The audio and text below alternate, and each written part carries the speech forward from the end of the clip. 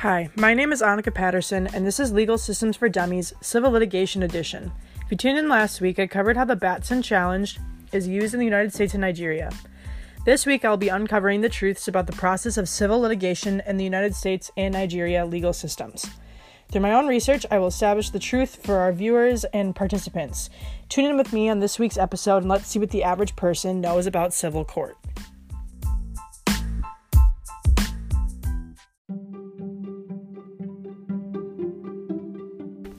To begin my interviews, I asked individuals what they thought the phrase civil litigation would encompass and what the process might look like in the United States. It's not a felony. It's when a private party sues another party for money based on a wrongdoing. What's civil litigation? I mean, it's people against people. Like if one person was suing me for something, but I'm not exactly sure exactly what it is, but yeah, that's what it is to me. Yep. I don't know.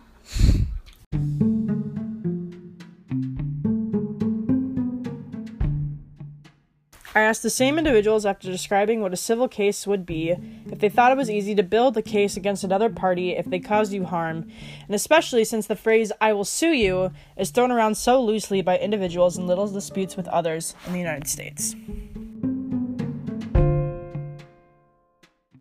I don't think it's as easy as people say it is. I think people bring up unlawful lawsuits. So I don't think it's easy. I could sue you for $200, but doesn't mean it's going to be easy. No, it is not easy. Because you have to have proof in anything that you bring to court. And people just blatantly think they can sue somebody based on esoteric evidence without hard evidence. You need hard evidence, and that's not always easy.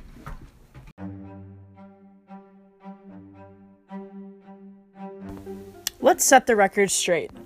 In the United States, civil cases are the way in which two or more parties go about a legal dispute. If a party to a dispute brings forward a complaint, it becomes a civil action, and a fee is required to begin to file that complaint.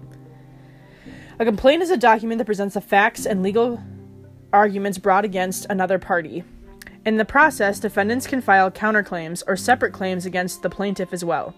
The plaintiff would file a complaint against a defendant in the court system to address an injury or damages that were caused by the defendant and which resulted in harm for the plaintiff. This is called the commencement of the action and the process that begins with that complaint and starts the civil court process. If the defendant fails to give an answer or written response to the complaint within 30 days, the case would automatically be decided in favor of a plaintiff. If the defendant answers, then the case can be brought to civil litigation, which is the focus for today's episode, or can be solved through other means in the civil court process, like through arbitration or mediation, where a settlement is reached without a trial.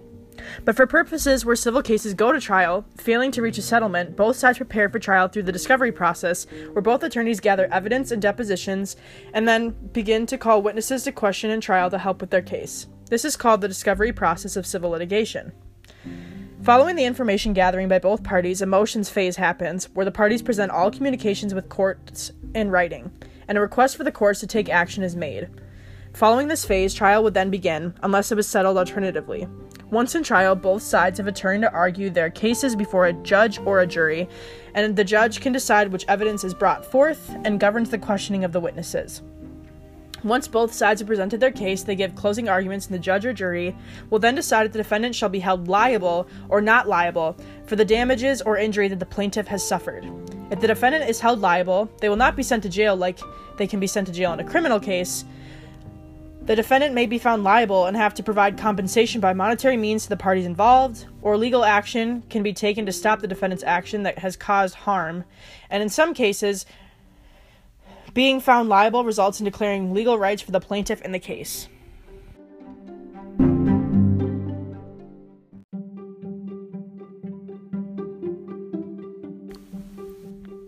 To compare to the United States, I asked if they could see a country like Nigeria having a court system that allowed for civil disputes.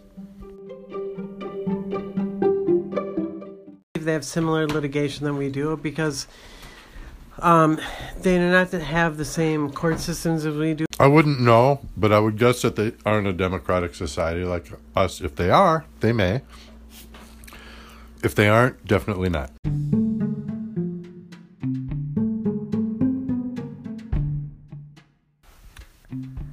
Through research, I discovered that Nigeria and the United States, again, are very similar in how their judicial system works when it comes to civil suits. Since both have a common law system, it allows for them to engage in civil suits under the Constitution, as it allows for open access to the courts.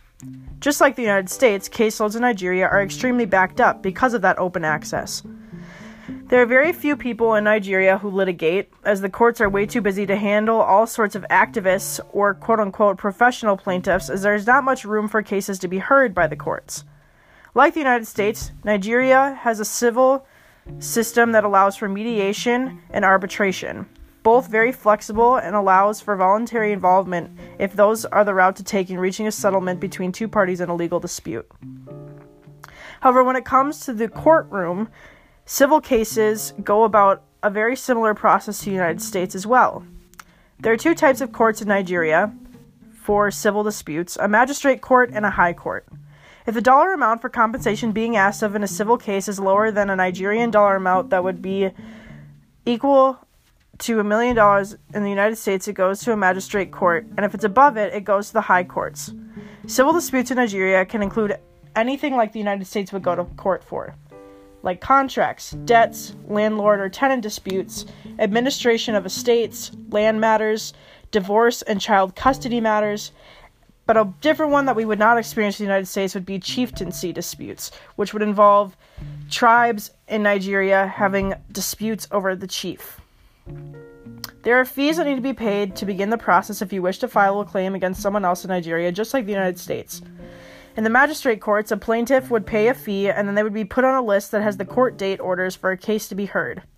A defendant is then informed within 8 days if a claim has been filed against them, and after that it is required that within 42 days a memorandum of appearance is added to the court registry, which would certify that you will appear in court on the date set for you and the plaintiff to appear for trial. Unlike the United States, there aren't many formal matters to be taken into account for the process of a civil dispute. The plaintiff and defendant will gather information not as formally as in the United States. For example, in Nigeria, both sides are required to gather oaths from witnesses and all documents that are intended to be used in court, but it's not done in a very formal procedure. The rules of evidence and rules of court procedure are unique to the states of Nigeria, as there are different law systems amongst the 36 states in Nigeria.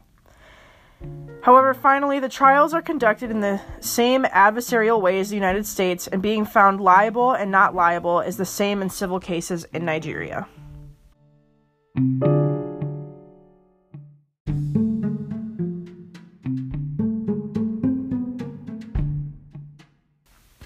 I asked the same individuals following my research about Nigeria's civil litigation process if it surprised them that the United States and Nigeria were strikingly similar in how they conducted civil court. No, it doesn't. If they're a republic and a democratic society, they're so much smaller than the United States that they can deal with it more efficiently. Therefore, it's probably better, more efficient, and more fair.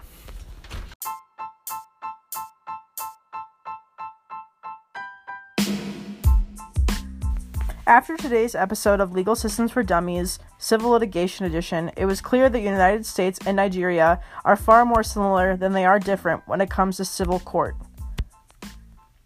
Thank you for tuning in to this week's episode, and we'll see you next week on Legal Systems for Dummies to tune in about how the constitutional law in the United States differs and is similar to that of Nigeria's.